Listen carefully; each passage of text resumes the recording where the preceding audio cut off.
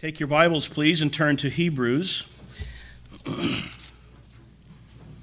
Hebrews chapter 1.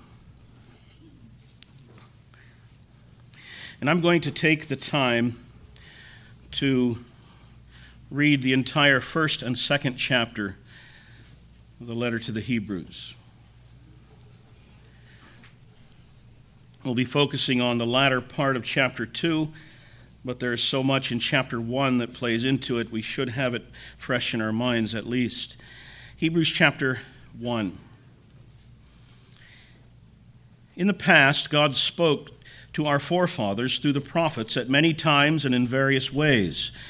But in these last days, he has spoken to us by his Son, whom he appointed heir of all things, and through whom he made the universe.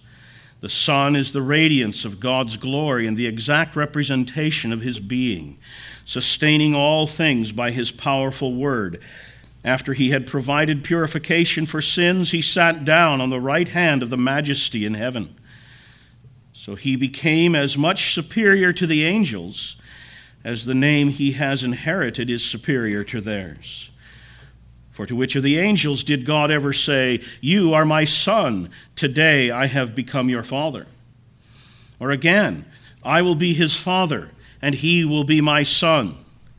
And again, when God brings his firstborn into the world, he says, "Let all the angels worship him." In speaking of the angels, he says he makes his angels winds, his servants flames of fire. But about the Son, he says, "Your throne, O God, will last forever and ever, and righteousness will be the scepter of your kingdom. You have loved righteousness and hated wickedness. Therefore, God, your God, has set you above your companions by anointing you with the oil of joy." He also says, "In the beginning, O Lord, you laid the foundations of the earth, and the heavens are the work of your hands. They will perish, but you remain. They will all wear out like a garment. You will roll them up like a robe. Like a garment they will be changed, but you remain the same, and your years will never end." To which of the angels did God ever say, "Sit at my right hand until I make your enemies a footstool for your feet"? Are not all angels ministering spirits sent to serve those who will inherit salvation? We must pay more careful attention, therefore, to what we have heard, so that we do not drift away. For if the message spoken by angels was binding, and every violation and disobedience received its just punishment, how shall we escape if we ignore such a great salvation? This salvation, which was first announced by the Lord, was confirmed to us by those who heard him. God also testified to it by signs, wonders, and various miracles, and gifts of the Holy Spirit distributed according to his will. It is not to angels that he has subjected the world to come, about which we are speaking. But there's a place where someone has testified, "What is man that you are mindful of him? The Son of Man that you care for him? You made him a little lower than the angels. You crowned him with glory and honor and put everything under his feet." In putting everything under him, God left nothing that is not subject to him. Yet, at present, we do not see everything subject to him. But we see Jesus, who was made a little lower than the angels, now crowned with glory and honor because he suffered death, so that by the grace of God he might taste death for every one. In bringing many sons to glory, it was fitting that God, for whom and through whom everything exists, should make the author of their salvation perfect through suffering. Both the one who makes men holy and those who are made holy are of the same family. So Jesus is not ashamed to call them brothers. He says, "I will declare your name to my brothers. In the presence of the congregation I will sing your praises." And again, "I will put my trust in him." And again he says, "Here am I and the children God has given me." Since the children have flesh and blood, he too shared in their humanity, so that by his death he might destroy him who holds the power of death, that is, the devil, and free those who all their lives were held in slavery by their fear of death. For surely it is not angels he helps, but Abraham's descendants. For this reason he had to be made like his brothers in every way, in order that he might become a merciful and faithful high priest in service to God, and that he might make atonement for the sins of the people. Because he himself suffered when he was tempted, he is able to help those who are being tempted. May the Lord add his blessing to the reading of his word. Let's look to the Lord in prayer. Our Father, the fellowship this week has been refreshing. The ministry of your word has been both enlightening and refreshing. It's been a good time, and we thank you for it. And once again now we turn our attention to your word, but we do so with a keen sense of our dependence upon you for it.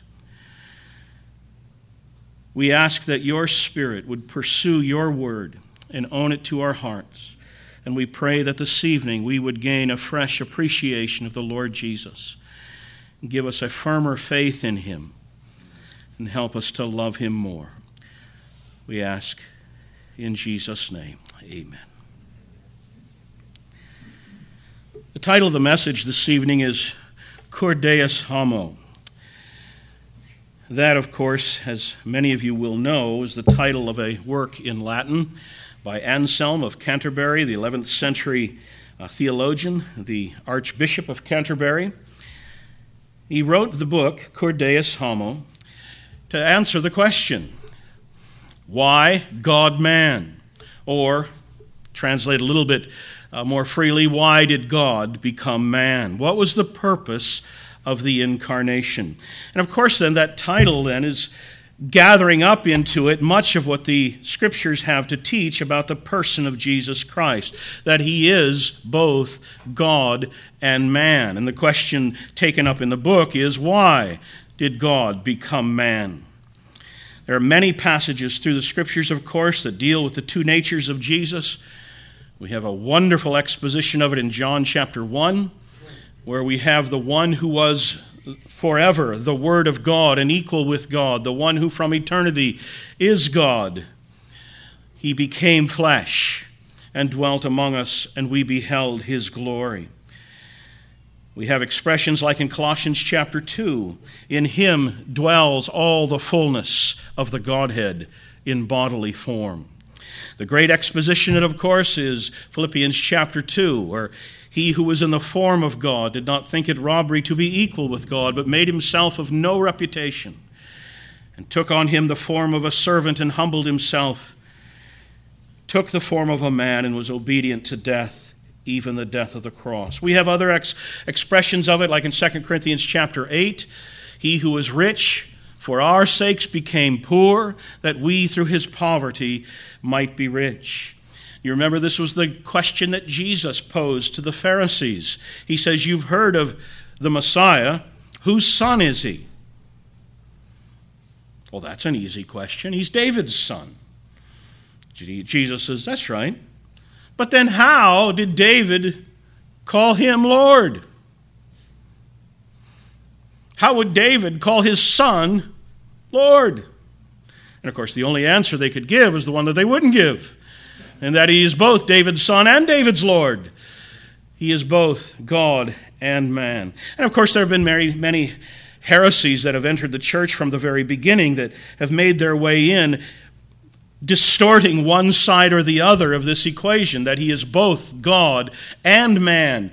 And we've been taught, and rightly so, through the creeds to express very well what the Scriptures teach us, that he is very God of very God, and he is very man of very man. Truly, all that God is, Jesus is. And truly, all that man is, Jesus is that also. This is the wonder of the incarnation. That's the word we use to describe that. An incarnation, the enfleshment, if you will, of the second person of the eternal Godhead. And what we find in the Scriptures then is that the life of the second person of the eternal Godhead did not begin in the manger. That was just the beginning of the human phase of his existence. And again, the word that captures all of this is the word incarnation. And Anselm's question is simply, why? Why did God become man? Why the incarnation? And I suppose perhaps better than any other book in the New Testament, the book of Hebrews answers that, I think, more fully than any other. In chapter 1, the writer begins with this long expression of the glories of Christ, expressing his full deity in one way or another. He begins by expressing the fact that Jesus is the climax of God's self-revelation. God has spoken to us in times past, here and there among the fathers in various ways. He has revealed himself to us. But now, in these last days, he's spoken to us by none other than his own Son. And the whole point of that is this is necessarily the climax of God's self-revelation, because this is, in fact, God speaking. That's the point you remember in the Gospel of John, chapter 1. John takes this title for him, the Word. He is God speaking. In Jesus, not just in what he says, but in all that he says and all that he does. In his whole life, he is God speaking. He's God making himself known. And the point here starts with that. This is the climax of divine revelation, because this is, in fact, God himself making himself known to us. And just to push that point, then, he works his way through this entire first chapter, stressing the point in one way or another. In verses 1 through 3, he's the final and climactic self-revelation of God. Verse 3, he is God's very self-expression. And so, verse 4, it is not surprising that he is superior to the angels, glorious as angels are, dwelling in the very presence of God. Veiled eyes, veiled feet, with wings ready to do his bidding, glorious beings, holy ones. But as glorious as they are, they don't have the superiority that belongs only to the Lord Jesus. He's called, after all, verses 5 and 6, not just an angel, he's the Son. To which of the angels does God ever give that title to? This is his own Son. He has a higher name. And so, in verse 6, angels, and then, of course, we also, are commanded to worship him. This is one who is so high and so supreme and so holy that even angels must bow before him. Verses 7 and 8, he pushes further. Angels are created beings. They are created to be God's servant. But Christ, by contrast, the Son, possesses the throne of God itself, and that from eternity. Verse 10, he's the Creator.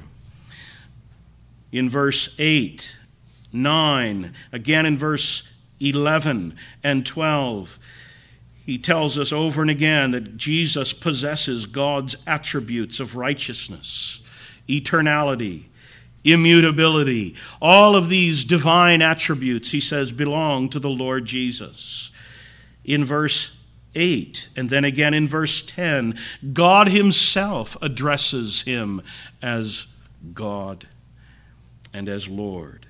And all of this then constitutes a call to worship Jesus as the supreme, all-glorious God, perfect in his deity, fully God in every sense. And so we must worship him. And all of that in the background in chapter 1 makes the theme of chapter 2 all the more stunning. In chapter 2, he takes up the question of Jesus' incarnation, and he takes up specifically the why. Why did Jesus become man? Why did this one who is superior to the angels, this one whom angels worship, this one who is God himself, why did he become man? And notice the terms of condescension that he uses here. He stacks them up, piles them up one on another just to emphasize the reality of Jesus' true incarnation. This was no illusion. This is not like some Greek myth where the gods would disguise themselves for a little while and then at the critical moment when things got difficult for them, expose themselves for who they are and some great show of power. No, this was a real incarnation. And notice how he stresses that. Verse 9, we see Jesus who was made a little lower than the angels, now crowned with glory and honor because he suffered death, tasting death. Verse 11, we find again another expression. The one who makes men holy and those who are made holy are of the same family. What does that mean? The same family of humanity. And so Jesus is not ashamed to call them brothers. And then verse 14. Since the children have flesh and blood, he too shared in their humanity. Now, I really prefer here the older King James translation of this verse. It's a little bit awkward, but the original here is rather awkward as well. He piles up the language. You remember how the King James translates this? Because the children have flesh and blood, he himself also likewise partook of the same. He himself also likewise took part of the same. It works it over. And that's the idea here that he's stressing, that whatever it is that man is, he became that, really. He took blood and flesh. Now, we have it translated in all the versions, flesh and blood. I don't know why. It doesn't make any difference, but it's just always been a curiosity for me. He took blood and flesh. Blood and flesh. This stuff. That's what he became. This one whom angels worship. He became really what we are, fully. And so, verse 14 again, the idea stressed further with the note that he died. And then verse 17, for this reason he had to be made like his brothers in every way. Whatever it is we are, that is what this great second person of the Godhead became. It was a condescension like no other. Now, all of this comes in the context of chapter 2, verses 5 and following, which on first reading and at the first part of the passage is intended to stress the dignity of humanity. You'll notice that again if you glance through verses 5 and following, where he cites Psalm 8. And in verses 7 and 8 here, he's just simply grabbing that psalm and referring to the dignity of humanity. What is man that you are mindful of him? The Son of Man that you care for him. And here it is. Here's the glory of being man, human. You made him a little lower than the angels. You crowned him with glory and honor and put everything under his feet. These great holy ones, the angels, the dignity of humanity is they're made just a little lower. Just a little lower order on the scale, if you will. And he says, you have put everything under his feet. The idea here is of men and women being created in the image of God. And created in the image of God, we are created to be, this is Genesis, his vice-regents ruling over the world with him, sharing in his rule and expressing God's rule. This is the glory, if you will, of being human. Made just a little lower than the angels and king over all creation. And this is simply what he's stressing here. The glory of being human, just a little lower than the angels. But, you'll notice as you keep reading, Even so, even though it is such a glorious thing in this sense to be human, even so, it is a failed humanity. And so he tells us in the next verse, yet at present we do not see everything subject to him. That is, humanity never achieved really its glory potential. Created to be God's vice-regents, we failed. And clearly the reference here is back to Genesis chapter 3 and the awful fall. And part of the real tragedy of it was that man has not achieved the glory for which he was created. It would seem to be a failed project. And it's in this context, then, that Jesus is introduced to us in verse 9. But we see Jesus, who was made a little lower than the angels. That is, he's introduced to us here as something of our champion. That's the idea, verses 7 through 9 here.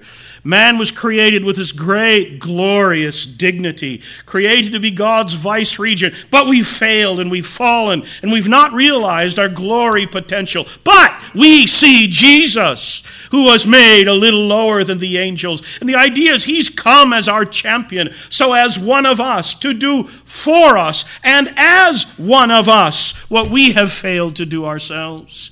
He's come to be our champion. It is very much a passage that stresses the God to the rescue theme that we find so often in the Scriptures.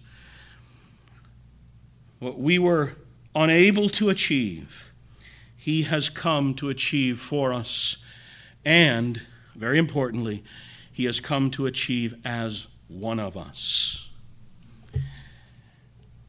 Now, this champion theme is an old one. The first prophecy of Jesus is presented in terms of a champion. Not just a savior, but specifically a champion. You remember the tempter had come. Adam and Eve had sinned. God calls them into account. And God says to the devil, there's coming one of the woman's seed, and he's going to crush your head and make you eat dirt. You're done. And the hope is born of this champion who will come to defeat the tempter. And the implication is to fix this mess that we've gotten ourselves into.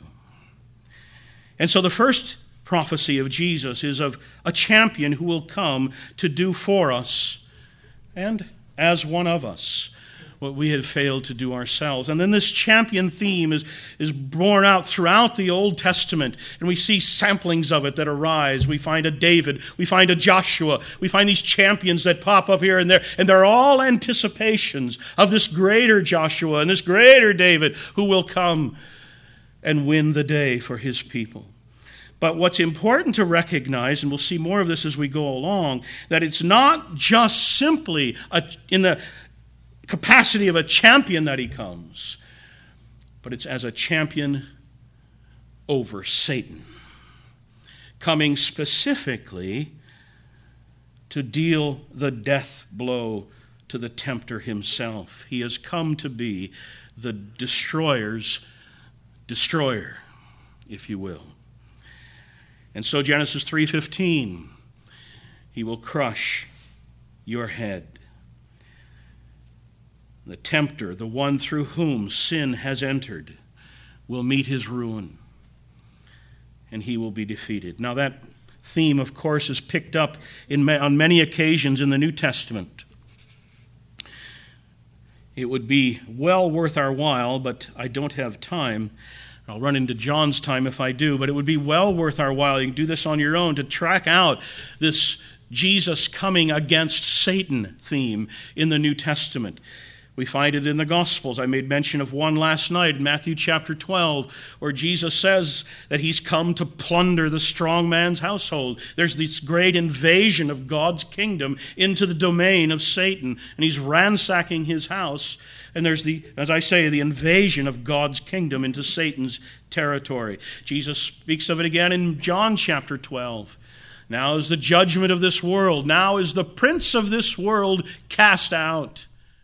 In verse 14, because we have flesh and blood, he himself also likewise took part of the same blood and flesh. In verse 17, he was made like us in every way. The pioneer of our salvation, the forerunner, has gone ahead of us. He has blazed the trail for us from womb to tomb, blazing the trail for us. He became all that we are, so that as our leader and as our champion, he would win back for us all that we had lost. Jesus, the champion, is very much the theme. Well, then, very appropriately, in chapter 2, verses 14 and 15, he reminds us that humanity is held captive by Satan. Since the children have flesh and blood, he too shared in their humanity, so that by his death he might destroy him who holds the power of death, that is, the devil, and free those who all their lives were held in slavery by their fear of death. You just can't read those verses without thinking back to Genesis chapter 3 in the garden, where Satan came and tempted and brought humanity into sin and therefore into death. If you've read the New Testament very carefully, you can't read this without thinking also of 1 Corinthians chapter 15. The sting of death is sin, and the strength of sin is the law. And this whole idea of sin entering into humanity, and because sin has entered, death has entered as the judgment upon sin and God's just punishment for it. And with all of that becomes, as he speaks of here, Satan holding us captive in this fear. The mother of all fears, the fear of death. Because we know death is coming, and because we know death is the sentence for sin, and because we know standing behind that death sentence is the law, and behind that law is a God who is just and holy, who must punish sin, death is a fearful thing. And he pictures humanity just caught up in slavery in this mother of all fears. He held us captive, Satan did.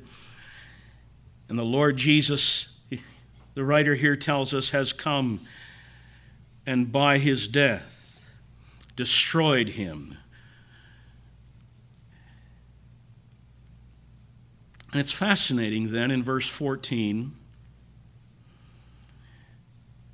that the means by which Jesus destroys the tempter who brought death, the means by which he destroyed the tempter who brought death is his own death.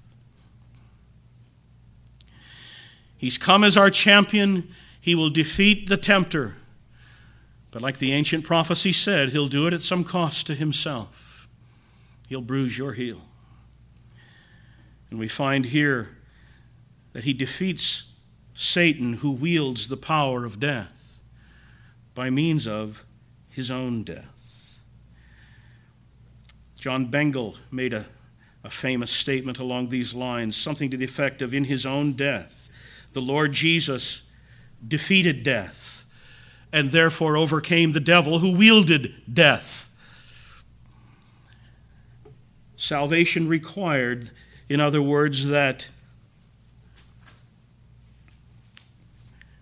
we deal with a more important enemy than just Satan himself. And what is that? Well, what's the link here? Just how does Jesus' death destroy the power of Satan over us? What's the link? The answer for us is in verse 17. For this reason, he had to be made like his brothers in every way. Why? In order that he might become a merciful and faithful high priest in service to God, and that he might make atonement for the sins of the people. Now, in my version here, it's make atonement for the sins of the people. I'm always a bit amused at the NIV when they translate this word that way. Make atonement. The word is propitiation, as many of you know. The translators were sure that you wouldn't understand the word propitiation. And so they translated make atonement. And the ironic thing is nobody knows what that means either. And of course, the idea of propitiation is that we stand as sinners under the wrath of God as objects of his wrath. And Satan was not the only enemy in this sense against us. We have a greater and a problem that comes before that, and that is the problem of the justice and the wrath of God. The book of Hebrews stresses that at several points. Our God is a consuming fire. It is a fearful thing to fall into the hands of the living God. And it's because of this matter of divine justice and the threat of death for sin that Satan holds humanity in the fear of death. And this then takes us to the very heart of the meaning of Christ's death. He came to make propitiation. He came to appease God, to turn aside his wrath by absorbing that wrath himself and bearing in our place the curse against our sin. God's justice is satisfied so that we are allowed to go free. In other words, first of all, before dealing with Satan, first of all, the atonement terminates on God. It is directed to him, first of all, to satisfy his demands, the demands of justice against us by means of the substitution of the Lord Jesus in our place. We love to speak of the atonement as an expiation for our sins, a removal of our sins, effecting forgiveness of our sins, that is, of the atonement terminating on us. And that's gloriously true. But it is true only because, first of all, the atonement terminates on God. His justice is satisfied, and because his wrath is turned away from us, having been absorbed by our substitute, because he's satisfied, propitiated, then our sins are removed. The letter to the Hebrews is, of course, the great book in the New Testament that describes that for us in graphic detail. It speaks of the sacrificial system in so many different ways, teaching us that important lesson of the unapproachability of God. You can't go into the presence of this God. You have no right. Stay back. And through all of this mediation of a priest, and finally there's a way in, and it's through one high priest who makes his way once a year, only after certain preparations are made, and he can go in very carefully if he does it just as prescribed. This is a very awesome thing. You have no right. Stay back. And the lesson of the tabernacle is to show us that the way into the Holy of Holies was not yet. But it also teaches us the principle and the structure of substitution. That there is a way that God can be appeased, that his justice can be satisfied, and this whole problem of sin can be removed, and we can be allowed into the presence of God. A fascinating expression of that in the book of Hebrews is Hebrews chapter 9 and verse 5, where it speaks of the mercy seat, and it calls it the hilasterion, the mercy seat, the propitiatory, the place of propitiation. And it pictures this where the high priest would enter beyond the curtain once a year on the annual Day of Atonement and carefully sprinkle blood on the top of the Ark of the Covenant, on the mercy seat, and he calls it the propitiatory. The place of propitiation. Here's where God is appeased. And here is our answer. How can a holy God dwell in the midst of a sinful people? Answer: there might be an acceptable substitute. who could offer himself in place of the people, and his blood could be offered in the presence of God, and God would accept it. But of course, there was something terribly inadequate about the blood of bulls and goats. How could a blood of an animal actually make substitution for the sins of those created in God's image?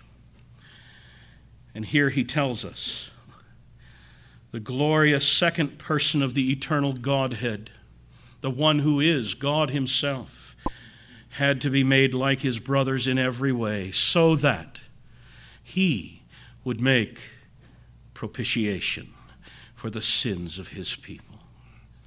He is the mercy seat par excellence. In other words, then, by his death, sin is expiated, but only because first, by his death, sin is propitiated. And the order is, his atoning work terminates on God, propitiation. And because of that, his atoning work terminates on us, expiation. And now, because of that, his atoning work terminates on Satan, and his hold of us is broken. How? Because our sin is gone. How's that? Because God is satisfied. The sacrifice has been made. And this, the writer tells us, is why the God-man. He came as our champion to defeat our adversary by offering himself in our place to propitiate God on our behalf. Now, death is still an awful thing. There's no pretending otherwise. And the Bible makes no pretension of that. Death is still an awful thing. And there's nothing about it, death itself, that's desirable to any Christian. But you know, on another level, how can we fear death now that we know that satisfaction has been made in heaven, sin has been propitiated, the devil's grip is broken? It's changed everything. And this is the amazing message of the incarnation. God became man in order to bear his own wrath against our sin. He came to save us by bearing our sins in his own body on the tree. And it's a marvelous irony, as I mentioned earlier. By death, now he destroys the one who has the power of death. Fascinating. Satan furiously manipulates events to bring about the cross, and thereby brings out his own defeat. The one who wields death is destroyed by the death of our champion. And it's not only a marvelous irony, it is a wonderful flow of argument here in the writer's development of this book as well. Here is the one who is the glorious Son of God, worshipped by angels. He is of the very highest order. He is God. But they might say, wait a minute, he was a man. He was lower than the angels. And the writer says, yeah, there's gospel in those woods, let me tell you. He became one of us in order as one of us and for us to do for us what we could never do ourselves. Finally, then,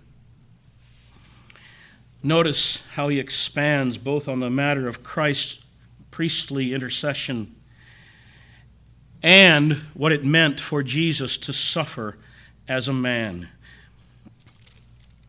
First of all, look at verse 10. Our archegos, our leader, our pioneer, our forerunner, was made perfect through suffering. Fascinating statement, isn't it? Made perfect through suffering. How do you figure that? Isn't this the glorious Son of God? How could he be made perfect?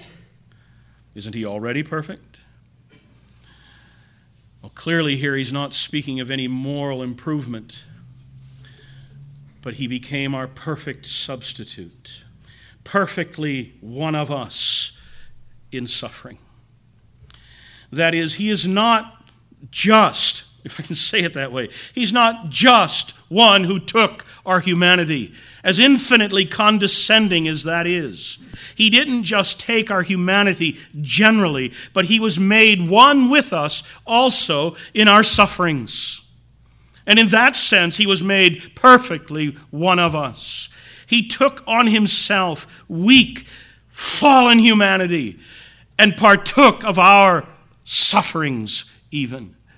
And joined to us in our sufferings, he became like us in every way. And so he says in verse 18, because he himself suffered when he was tempted. Because he himself suffered when he was tempted. He experienced the temptations and the sufferings that we experience. Because he himself suffered when he was tempted, he's able to help those who are being tempted.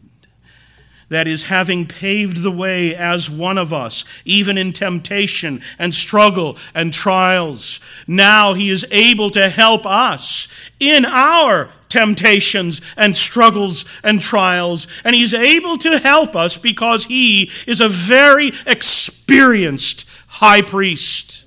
He has been where we are. And so, because he has been where we are, he is able to dispense exactly the grace that we need at every given point in our struggle and temptations and trials. You'll remember that he picks this up again in chapter 4. In verse 15, he says essentially the same thing, but expresses a little more fully. We do not have a high priest who is unable to sympathize with our weaknesses. We have one who has been tempted in every way, just as we are, yet without sin. That is to say, we have one on the throne of heaven who can feel and understand all of the struggles and trials that we go through. And he understands and feels it, not because he's read it in a book, but he understands and feels it because he himself has been there as one of us. And as our archegos, he has led the way successfully without sin. And what he's emphasizing here very simply is that you will never find yourself in any situation that is unique to yourself. The Lord Jesus has been there too. Particular items may be different in various ways, but the circumstances, the setting, not unique. He was in all points tempted, like as we are. The struggles of loneliness, rejection, pressure, opposition, family. Wherever we find ourselves, know that the Lord Jesus has been there. And in fact, he's been there successfully. And because he has been there himself, one, he's able to sympathize. And two, he's able to dispense exactly the grace that we need at that point. He knows exactly what is needed because he's been there. Many have wondered about this in reference to Jesus' impeccability. They've wondered if Jesus did not sin and if he never sinned, and in fact if he could not sin, was his temptation real? And it misses something very important here that the writer is stressing. The point here is that his sinless success over temptation only made his temptations all the more intense. Because he could not and did not sin, He is able to sympathize with our temptation because at whatever point we find ourselves in that temptation, he has been there, and he's been there successfully. We succumb to temptation long before we ever feel the full force of the tempter's power. We give in, temptation ends, the adversary wins. But Jesus, because he never gave in, he endured the temptation to its fullness, and he endured the tempter's power as no other human being has ever endured it. He was tempted, and he was tempted, and Satan came after him with full force, and he came after him with full force, and Jesus never gave in. And the temptation, we're left to think, never stopped until the tempter himself wore out. He never reached breaking point. And so what he's stressing here is that Jesus, because he never gave in, because he endured temptation to its fullest, he knows temptation better than you'll ever know it, because we've all given in a lot sooner. We cannot sympathize with his temptations, but he can sympathize with ours. He never reached breaking point.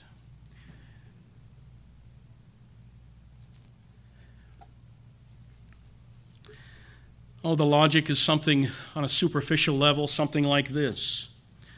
Who would you rather take the exam for you? Someone who's aced it before, or someone like you? Who would you rather help you train for an athletic event? Someone who's done it, been there, succeeded and won the prize? Or someone who missed the cut last year like you did? I remember one year we were visiting some old friends that we hadn't seen in many years. And we're catching up, how are things and whatnot. And we finally got around, how's church? How are things at church?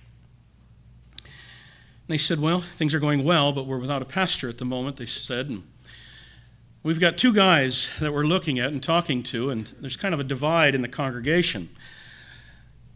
And they didn't mean a deep division in fighting, but just a division of opinion regarding these two pastors. And I said, well, what's the issue? And they said, well, the one pastor has a model family. Just a model family, just a wonderful guy and the kind of family that it ought to be. The other guy, he's a good man and everything, but he's had real trouble with his sons. And they've given him grief, and they're still really in the world. And part of the congregation thinks, well, that would be really nice to have a pastor who got those same troubles as we got. And maybe they can commiserate with us. I'm thinking, how do people think like that?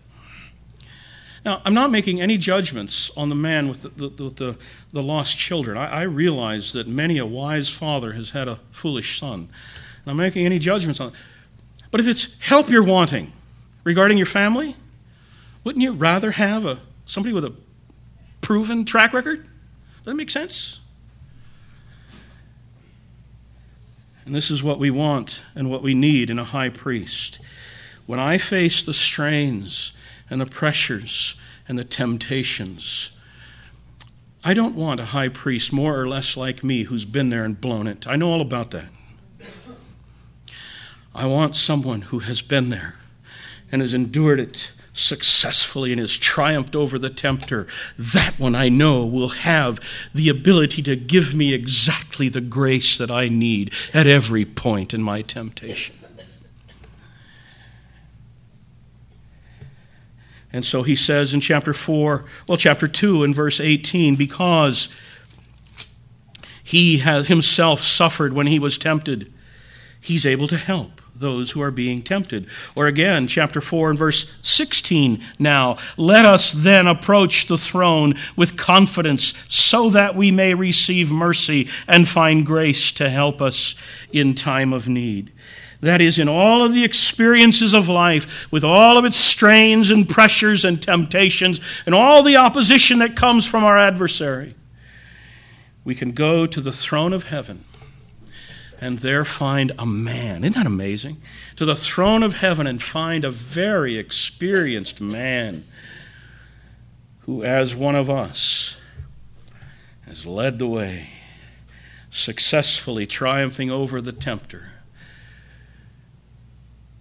And so one who knows exactly how to help and dispense exactly the needed grace at every point.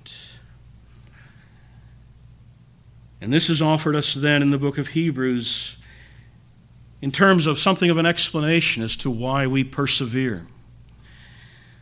We persevere very simply because we have a faithful high priest who perfectly sympathizes with all of our weaknesses, and because he himself has been there successfully, is able to provide for us just as needed at every point. This is why God became man.